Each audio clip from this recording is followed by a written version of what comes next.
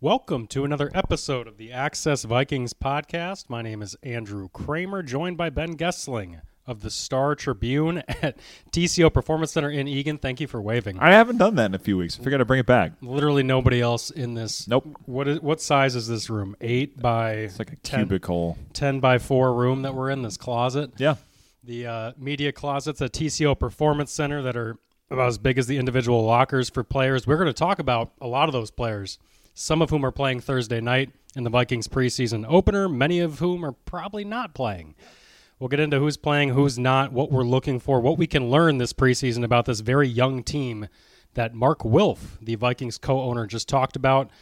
Ben, when he did this press conference on Tuesday night, he opened with, I'm very excited to see the young guys out here. Yep. Because this is a very young team. Perhaps we should start with what we heard from the owner of the team. He spoke for the first time since March. Yeah, I believe so. I think the first time he would have talked since the owners' meetings when, he typically talks there and here, I think is about it. It's generally once at the owners' meetings and once kind of at the beginning of training camp, unless there's some other kind of newsworthy thing that comes up that would dictate something. It's generally about twice a year that you hear from him. Yeah, he's excited to see this young team. He's excited to see Kirk Cousins in 2023 because obviously he's in a contract year, and the Vikings quarterback situation beyond this year, they don't know.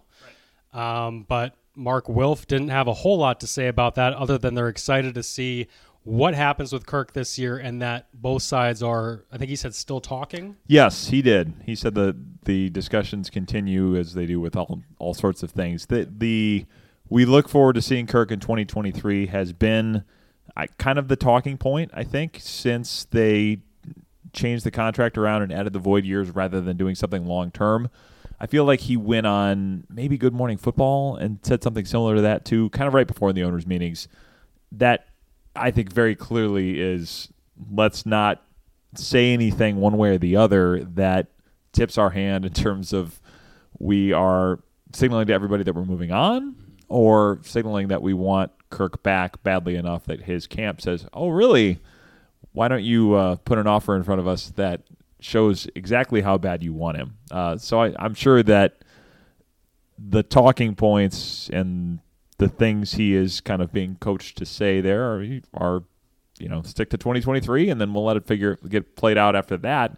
I think that's kind of where they are. I mean, I generally do think this could go either way. I think there is a scenario where they sign Kirk Cousins, especially if he takes another step in the offense and gets a little bit of a chance to measure the Vikings' offers against what he might find on the market. And I think there's also a chance that they move on, especially if they feel like they can move up and get the quarterback of the future that they want to build around.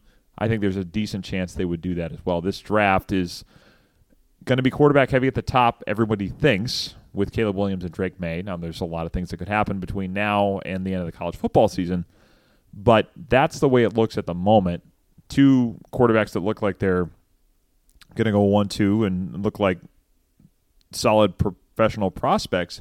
The problem with that is you have to get up high enough to get them.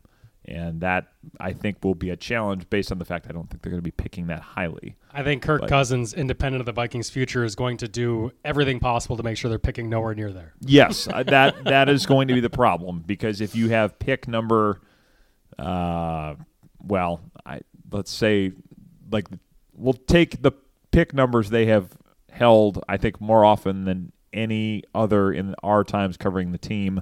19 or 23. They've had 23 like 5 times. Say it's 19. Let's be generous. You're probably gonna have to go 19, and then next year's 1, and then maybe the 2026 number 1 as well, I would think, and maybe something else. I don't know. Yeah, be a lot. Yeah, the last time someone made a big jump was the Niners. They had to do 3 1s. That year's 12. And it was 12. 12, not 19 or whatever. Yeah, 12 plus 2 additional ones to jump to 3, not even 1 or 2. So it's a very interesting kind of choose your adventure kind of situation. The flexibility that they have can be good or bad, depending on what comes out of it. You would hope the teams picking 1 and 2 are the same teams that picked 1 and 2 this year, because then they won't need a quarterback and maybe in a position to deal. Yeah, if it's the Panthers or the Texans or the Colts, that would be the thing you'd be hoping for. Not Jonathan Gannon's Cardinals. No, that would not be what you would want to see up top if that's how you're hoping to go about it. Or Todd Bowles' Buccaneers, who are coming to U.S. Bank Stadium on week 1. They need a quarterback long term. I like how your use of the word "or" there. Did you see the thing today with their depth chart? They listed their starting quarterback as Kyle Stroud or Baker Mayfield. Oh, Trask? Kyle Trask or Baker Mayfield. I've seen that before. Mike Zimmer did that one year, and I can't remember what position it was, but must be a Parcells thing. Yeah, I saw him do it once, and I can't remember. I wish I could remember. It wasn't quarterback, obvious. Well, it might have been. Shoot, it might have been Teddy Bridgewater or Sam Bradford or something, for all I remember. But it probably wouldn't have been that. But I do remember that. So horrible team coming into U.S. Bank Stadium week 1. And I was trying to use that as a transition to say the Vikings. The other thing we heard from Mark Wilf is the Vikings want to honor Bud Grant throughout the season in week 1 with helmet decals. They'll have patches all year. Mark Wilf talked about that. They are bringing back the classic jerseys that you asked about. He said those were already in the works before Bud's death, but why not add that on to the honoring of the era that he coached in? Yeah, it sounds like they'll put a patch with his signature on the uniforms, and then they're going to wear helmet decals all throughout the season on their regular helmets, it sounds like. Now, to me, there is a way to accentuate this even more if you want this to kind of pay homage to the era that Bud coached in. The Tampa Bay Buccaneers, of course, began their time in the NFL in the NFC Central with the Vikings. What better way for the Buccaneers to pay their own tribute to Bud Grant than to show up in the Bucco Bruce creamsicle jerseys? Let's make the whole thing feel like it's the Metrodome in 1982. We don't need to go that far necessarily, but, indoor stadium, classic jerseys, why not? I want to see Bucco Bruce on the field September 10th at U.S. Bank Stadium. I'm starting the movement right here, right now. Let's make this happen. I really wish the NFL didn't mandate that these things had to be done like 18 months in advance, because it feels like that's how far out they like alternative helmets need to be approved like in March the year before that you actually want to use them. They don't have Bucco Bruce like in regular rotation anymore? When's the last time you saw the Bucs wear it? I have not seen it in a while. I wish they would, because it's a great uniform. Oh, yeah. There are... It doesn't bring back to an era of greatness for them. No. Unless you're talking about perhaps the greatest quote ever uttered by an NFL coach. John McKay was the original coach of the Buccaneers. Who of course went winless their first season in the NFL. He got asked after a game, "What did you think of your team's execution?" He responded, "I'm in favor of it." That's right. So they were great in that sense. Not many other senses of the word, but great uniforms. Tom Brady has played for 2 teams that ditched great uniforms in the 80s for, they're fine now. For pewter, silver, or whatever. But those new Bucs, quote unquote new Bucs uniforms that they unveiled a couple years ago, I think they've changed them maybe a couple times since then, were horrific. Yeah. I'm thinking more like the Derek Brooks pewter ones. Those were fine. But no, the creamsicle ones are the best. Also, this is a tangent, but I just saw it the other day. It was they were walking by, and I just wanted to shout it out while we're on this subject. Minneapolis Washburn. Bravo for the Washburn Millers with the flour mill hat in the 3-point stance. It was like Pat Patriot, but with the Washburn Millers flour hat. Very nicely done. They were all walking by. I was like, that is an outstanding logo, like an alternate logo for that school. I like their blue and orange colors anyway. I drive by that school a lot. My kids were going to end up going there before Minneapolis shuffled everything around. But the alternate logo they had there, I was a very big fan of that. So whoever came up with that in Minneapolis Washburn, I salute you, because I thought that was outstanding. We bait and switched everybody. This is the Minneapolis Preps podcast now. We are going to talk all prep sports. Well, hey, our Preps podcast has 2 big numbers. That's true. That's not where people from across the globe are coming to listening about the Vikings here, though. Minneapolis Washburn, very good cross-country team. It's good to know. Southwest is good too. Do they use the logo as well? I suppose they do. They must. Yeah, I don't know if they have the football thing, but yeah, the Millers. It's because the Washburn Mill was, of course, the one that burned down and became Mill City Ruins. So, you get Minneapolis history, you get some preps talk, you get me talking about cross country, which I'm sure 4 people care about, and then you get old uniforms. We haven't derailed the podcast in a while, so especially 10 minutes in. No. I mean, usually we go a lot sooner. Yeah. So this is like a moderate derail. We'll get it back on track here. We will. I'll try to pull it back on track with the Vikings opening the preseason on Thursday night in Seattle. It's a 9:00 local tip. Yes. I should say kickoff. Yes. They're not going to play basketball. Although we can get into a tangent on who would field the best basketball team. We could do that. That might be more interesting than what we're going to see Thursday night. But you diehards are going to get to see Nick Mullins probably start with Jaron Hall mopping up. I don't expect many starters to play. However, Jordan Addison did say he will play. Kevin O'Connell said he'll play. You will see probably a lot of rookies, a lot of young guys. Ben, I guess the fair question is, this is a younger team, so theoretically there won't be 30 people resting. There might only be 20. Yeah, I think that is going to be interesting to watch because it cuts, I think, 2 directions here. You have fewer veterans that you are worried about resting probably, and you have more young players that you need to figure out where they fit. I think especially on defense where we've seen Brian Flores use a lot more sub-packages than either Ed Donatel or Mike Zimmer used to use. And that means, I think, that there are a lot of guys trying to figure out roles and trying to fight for jobs. So do you go play Mekhi Blackman, Akayleb Evans? I think you're going to have to because you just don't know yet if those corners are your starters or if you're going to use them in certain packages or how you're going to play it. I think there's a lot of those types of players that could be big factors on this team that they probably will still want to see. It's an interesting discussion because typically, I think this is going to be a team that errs extremely on the side of caution in the preseason. We saw this last year, and I think there's the fact that they have 2 sets of joint practices on the next 2 weeks gives you even more reason to think that they won't play anybody that matters. If there was anybody who thought they would, based on what they did last year, I think there's even less reason to believe that they'll put anybody of significance on the field in the preseason.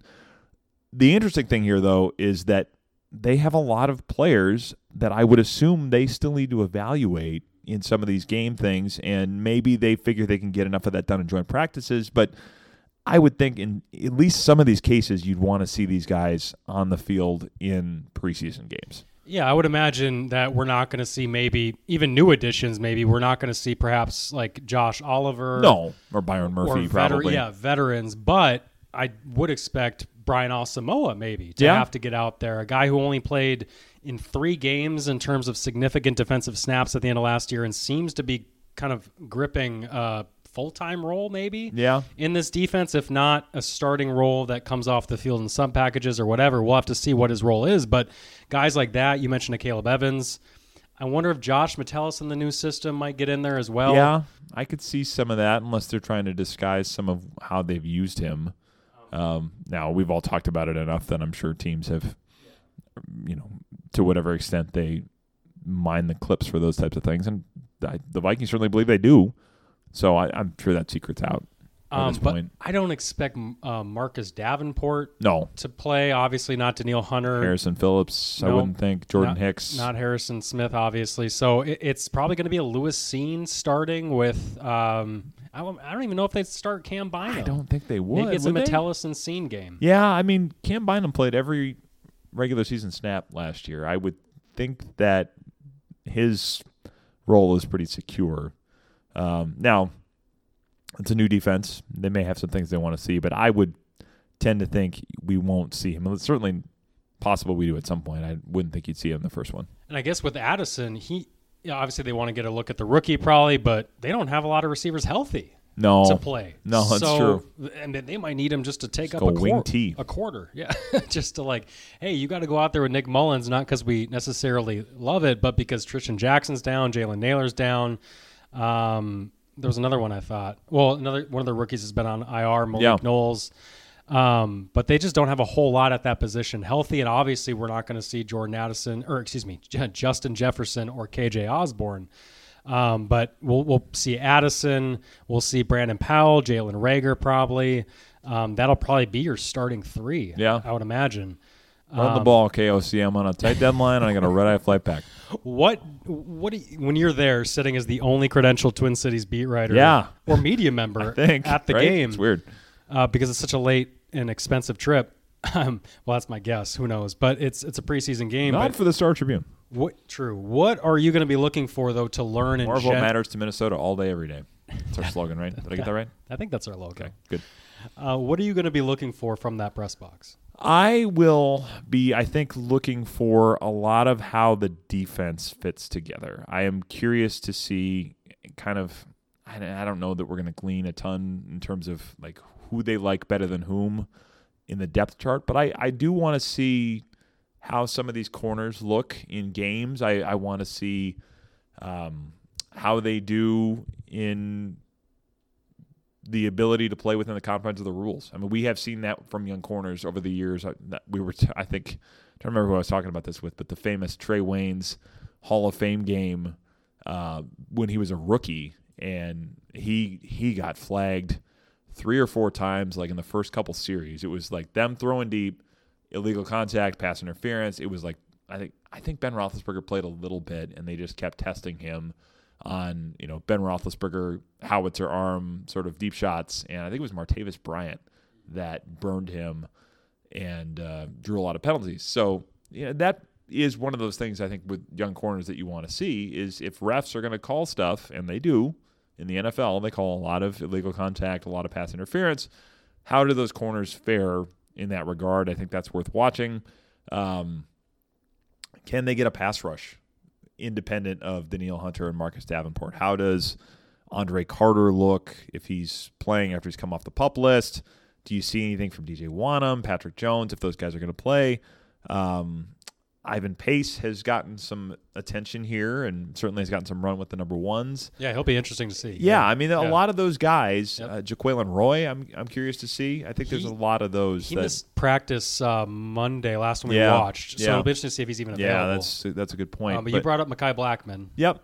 Yeah, I think him as well. I think a lot of those guys, Jay Ward probably too, a lot of those draft picks that they tried to get to fortify the defense, we get a chance to see what those guys look like. And again, it's going to be not a specific game plan for the Seahawks. It's going to be very vanilla. They won't want to tip their hand on anything. So there's only so much you can draw from it. But a lot of that is important. And I think on the other side of the ball, Jaron Hall, first time out, I mean, that I think is going to be a lot of – you'll probably read a fair amount about that in your Star Tribune this weekend with regard to how he looks the first time through, because – it is a different thing. Kevin O'Connell talked about this earlier this week. It is a different thing when you are executing and operating an offense in a game than it is in a practice situation. Just the intensity goes up a little bit. The tempo has to be a little bit faster. That's where we've seen, young quarterbacks. That's where we saw Kellen Mond really struggle. Is just being able to execute things when everything's a little bit faster in a game. And I think seeing how Jaron Hall handles all of that is certainly going to be worth watching. You were in Vegas last year when Kellen Mond had his only moment with the Vikings, where I think he threw a touchdown to Albert Wilson. Yep. Had a bad first half and came back in the second half with a couple touchdowns. That's right. It was a very bad first half. I did forget about that. So it's because we ran our Kellen Mond feature the day of that game, because I was very adamant. I want this story published before he plays a game, because there's a chance it's not going to look very good after he plays a game. And then he was terrible the whole first half, and then threw a couple touchdowns. I was like, okay, my hands are clean. We're moving on. And then it didn't really work out from there. The first half was more indicative of who he was at that point as a quarterback than that second half. So we'll see how much you can really glean from it as fans, as reporters, whatever. But it will be interesting to see Jaron Hall get his first reps, because honestly in practice, Jaron's been honest about this. It's been a struggle for him as a fifth-round pick coming in, trying to run KOC's offense, trying to do all the things, because he's talked about flipping through calls at the line of scrimmage, having to then understand, what is my drop off of this changed call? Because before I was thinking 7, now it's 5.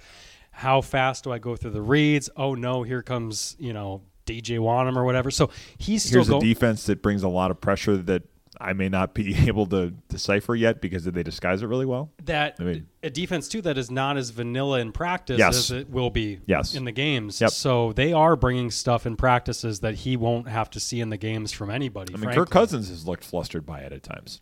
That's true. Yeah, that's true. So I'm very interested to see Hall in action. How natural does he look? And then also, obviously, Jordan Addison, Mekhi Blackman, these top rookies that they've got. So, and if Akayleb Evans does play, this is going to be his first game action since when? The Jets game was his last action last year. He had 2 concussions in like the last month that he played.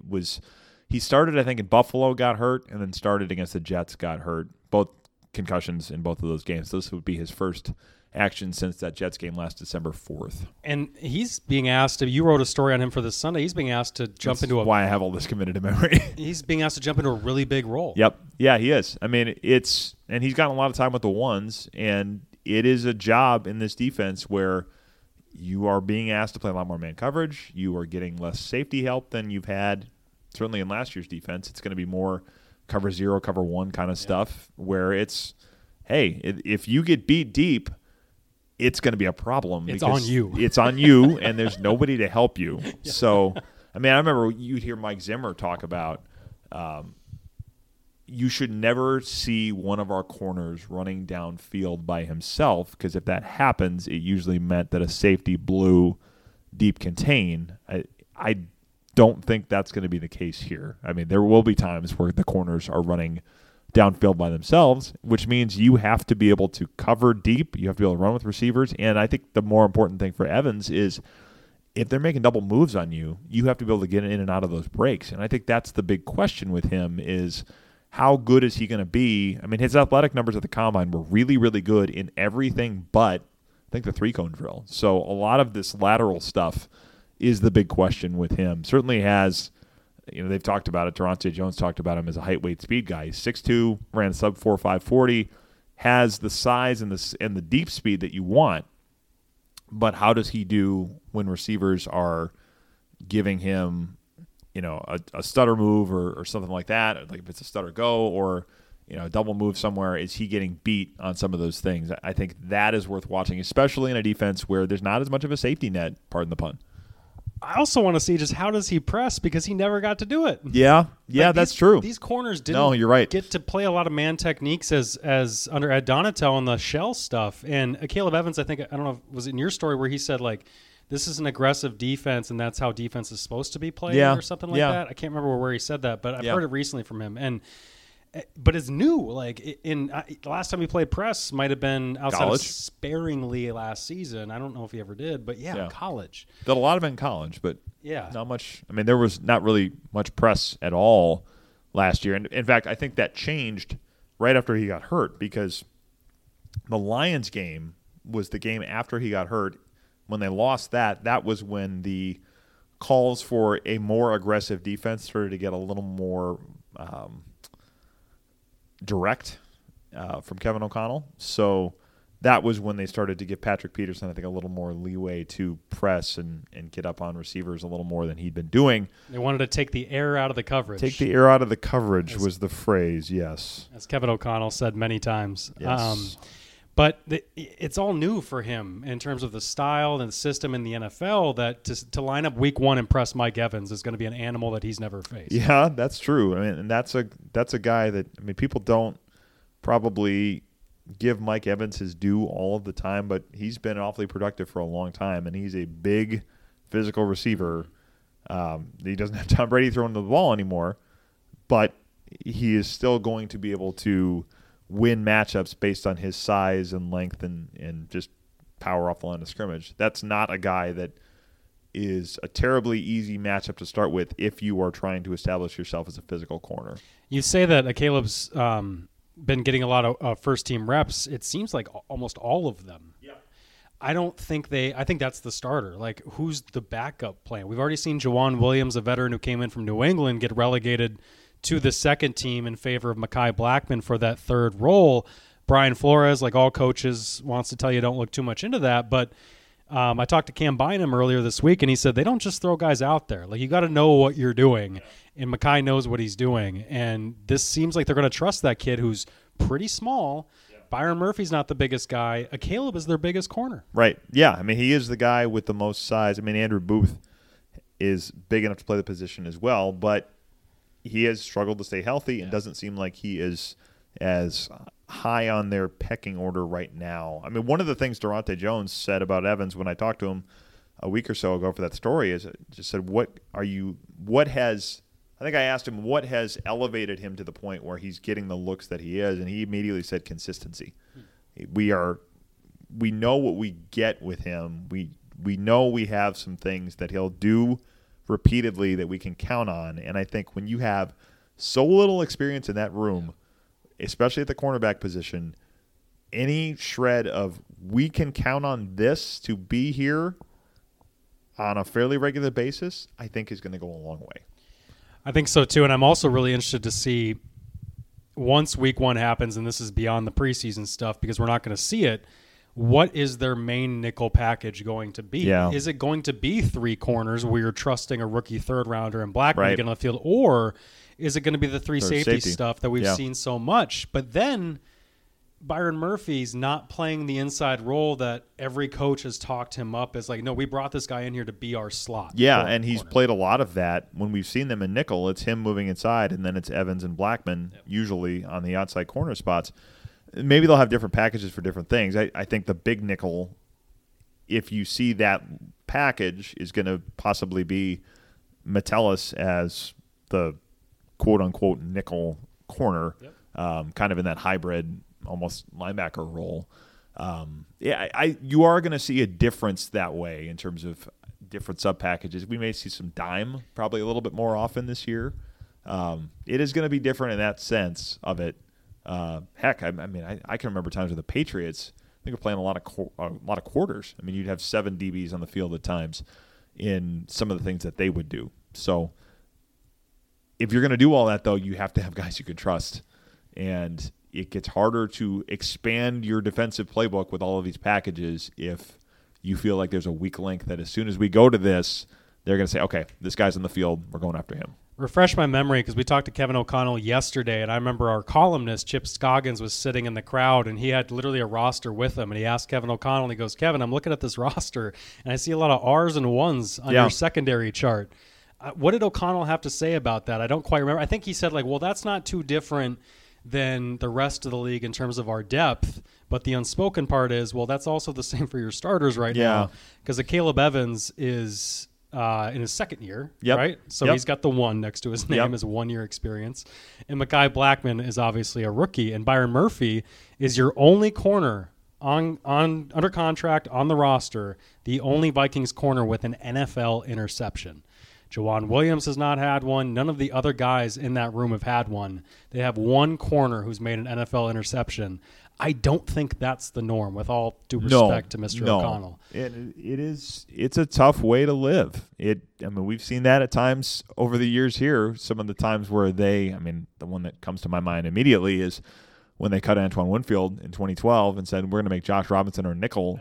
That was a disaster to the point where they tried to get Antoine Winfield back after the London game, or maybe even before the London game, I think, because they were 0-3 at the start. But that was a mess. So that did not go well, and that was the, I think, worst scoring defense in Vikings history before Mike Zimmer's 2020 or 2021. I can't remember. It was 2020. 2020 and 21 were pretty close together. I can't remember which one was worse, because 2020 was the Krammer year where he set the record with 6 touchdowns, and they're starting Blake Lynch and all these guys, and it was just Holton Hill was starting at one point. Yeah, they had no pass rush. Anyway, regardless, that 2013 year where they had to redo the secondary was really bad, but I think everybody would hold Brian Flores at a higher standing as a defensive mind than even our favorite Leslie Frazier. Yeah. In terms of what he can get out of players right away. So this will be a heck of a test for Brian Flores to figure out how to get the most out of the secondary, and then how much of those guys are you going to see in the preseason because of how young they are. Yeah.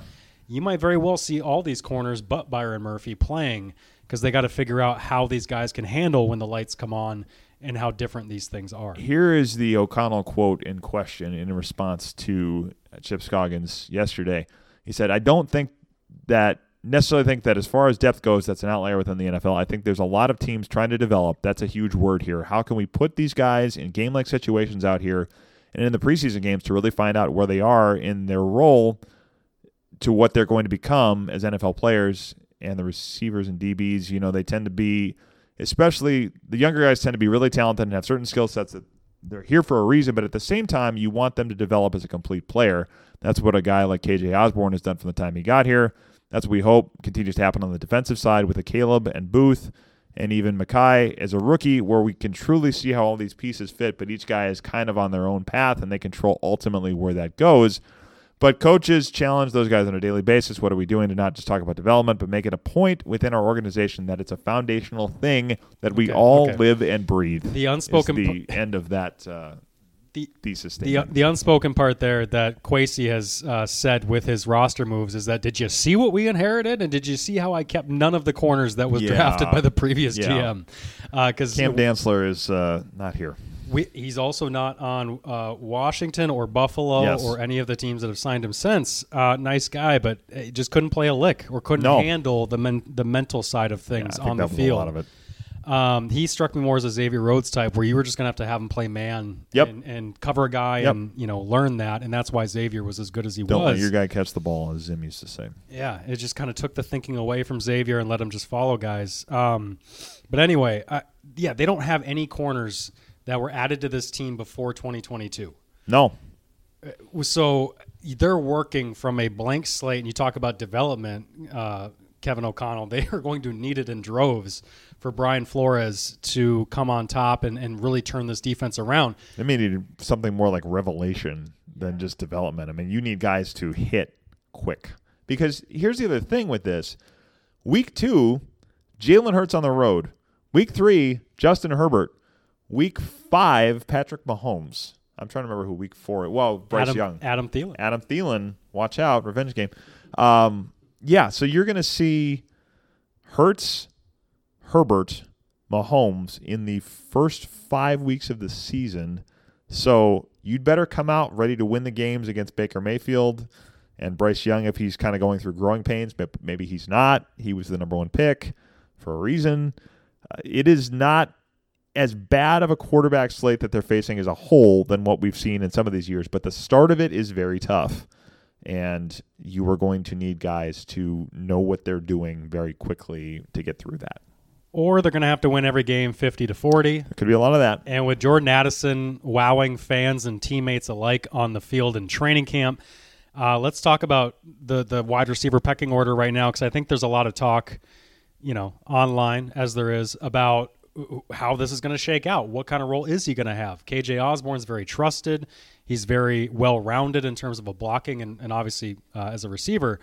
But you see Jordan Addison move on the field. It doesn't take expert X's and O's guys to tell. Even the dummies like us can sit there and go, this guy moves different. Yeah, it is. Matthew Collar and I were talking about that on his podcast yesterday, and I think the phrase I used was efficiency of movement. He's just everything he does looks like it's supposed to, or that it's exactly what he's trying to do. There's not any wasted motion. He's just very fluid. I compared it to a pitcher that everything looks easy, and then you look at the radar gun and it's 96. It's like he looks like he's almost just playing catch. I mean, I've covered baseball for 5 years and covered Steven Strasburg as a rookie with the Nationals, and he was kind of that, where the ball would fly out of his hands. It's like 99 every pitch. I mean, it was sort of that type of thing where the way he moved and the way he used his body just looked very seamless, very effortless, and that's certainly what you see with Jordan Addison. You see that with Justin Jefferson, and I think a lot of ways too, where it's adjustments in midair to the ball. It's being able to run routes fluidly and not have to slow down in and out of your breaks. He's done all of those things very well, and I think has also shown that he can take contact a little bit better. I mean, that was the big question with him. So far, he's done that really well, and I think you're going to continue to have to keep an eye on that as it goes into the season. But he's been impressive, and I think probably even more so than I was expecting him to be coming into this thing. He's certainly been one of the highlights of camp. Yeah, I caught up with Jordan. We both did, but I was talking about football yesterday, and he had mentioned because O'Connell praised his run blocking and just his willingness. He used that word to kind of stick it in there and his face in there and hit guys like Harrison Smith or whatever. There's not a ton of contact going on in practices, so you can't really tell how great the execution is, but you can tell at least he's in the right place. Yeah. He's willing, whatever. However, he's the roster's lightest player at 175 pounds. He is the youngest player at 21 years old. Like 10 pounds on me. Good grief. Yeah. And so Jordan said yesterday. I couldn't do it. Jordan said yesterday to me, everybody's writing me off or counting me out because I'm so small. I'm trying to show that the smallest guys are the toughest.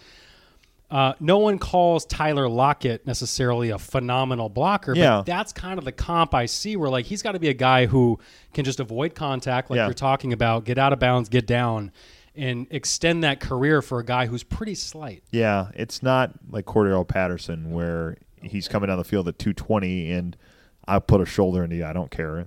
I'm happy to do that. You're probably not going to look for that from him. On the run blocking part of it, what did Adam Thielen used to say? Just get run over slowly, or he said coaches get in the way. That's right. I can't remember what the context was, but he had said, coaches just tell us if you're going to get run over, at least get run over slowly. Yeah, just kind of be at least a roadblock of some type. I think it was something to that effect. Because famously, that was Adam's only role on the team in 2016. Yeah, was to come in and just be that. If he was on the field, you knew it was a run. Teams kind of knew because he was the guy that was willing to really put his face in there, whereas some of the other receivers, it's like corners, right? A lot of coaches talk about corners like a lot of guys don't like to tackle. Yes. They like to cover. They like to make plays on the ball, show to the crowd.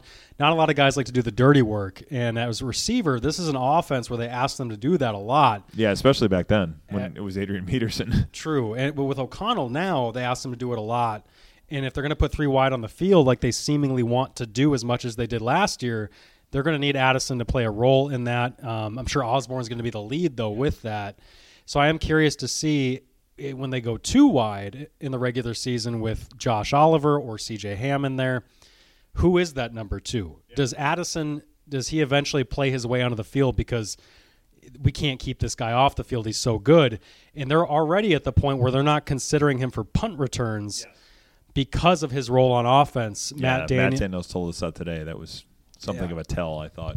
Yeah, it just shows that they already know, like, hey, we don't even want the chance of this guy getting hurt or gassed or whatever on special teams. Let's just save him for offense. And I think we're going to get to the end of the year, and Addison's going to be the clear number two. Yeah, I would agree with that. I am interested to see how they line the receivers up, though, because, like you mentioned, when they're in three receiver sets, they do a lot of what the Rams do, where it's put your receivers in tighter splits, and you almost end up using them not as a tight end, but you play sort of that role where you're almost like a flexed out tight end that you have to come in and block a linebacker or block an edge rusher or at least chip. I mean, there's certainly, Wes Phillips talked about this last year with Cooper Kupp, that's kind of the gold standard, at least in terms of what he's seen, of receivers who run block both with willingness and an ability to execute what he's doing.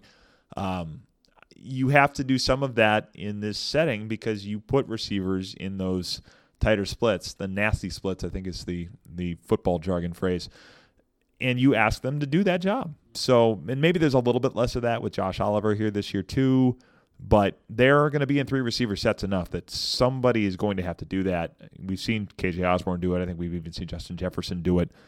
Jordan Addison being asked to do that. How often that'll happen, I'm curious to see. Yeah, I remember Mike Zimmer. See, we talk about run blocking.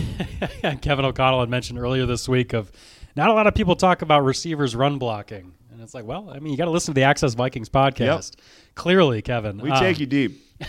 I do remember Mike Zimmer before they played the Rams one year, Sean McVay's Rams. He talked about how Cooper Kupp inserting in the run game creates gaps that is a problem for defenses because we want to scheme these things up where we see the formation with a tight end and a running back and we fit the gaps. Then all of a sudden another guy just flies in a motion or motions in, stops, and then hits a safety, and it creates a whole problem for us. And that's what O'Connell's obviously brought here. I think with Kupp, that was like the preliminary part of that deep touchdown he had in that game in 2018, wasn't it? Like he was, I think, chipping at least at first, and they figured he's part of the run fit, or at least it was obviously a play pass, but they thought he's not coming through this. And then he leaks out on that concept on that deep over, and then burns. I don't remember who he burned, but Anthony Barr was on the receiving end of a lot of that stuff that night, by the way they schemed it. But he had a long touchdown, I think, coming out of that type of a concept, and used it to great effect. Yeah, I think it was a kind of an over-crossing route where, Barr, everybody just kind of bit up. Kyle Shanahan, Sean McVay special, and those deep overs. Yeah, that was a rough game that Sean McVay got his revenge for that 2017 U.S. Bank game where Zimmer made Goff look silly. Yes. Made everybody look silly. You could tell going into that game that Zimmer knew he was going to make him look silly. I remember that week he was he had a couple, I think he did a side session with us on Thursday, like, oh, he's feeling pretty good. In 2017. In 2017, yes. I think he was pretty confident they were going to embarrass them. Yeah, 2018 was that Thursday night game in L.A. at the Coliseum where, Goff threw for, like, at the time it was a career-high 500 perfect yards. passer rating, didn't he? Was it 500, 465 yards? I think he had, it was 465 and 5 touchdowns, but I think he had a 158.3 passer rating. Zimmer said something after the game about, like, this is the worst defense I've had in a while. That was like the first time he said that before the Christmas Day Alvin Kamara finally mea culpa to Chris Thomason for admitting that I have had a bad defense now. Yeah, Zim did not like getting outdone by the young guns, young offensive minds in the NFL. No, he did not. That was a bad day for him. And then being asked about it by CT, I'm sure was just the cherry on the top to a very Merry Christmas. All right. Well, on that note, let's wrap this up because we got a night practice to get to. Thank you all for checking out our work here. Please check out all of the Star Tribune podcasts and all of our work at StarTribune.com. We got Leslie Frazier. We got Zim. Apologies to Brad Childers. We had to bump you. We ran out of time.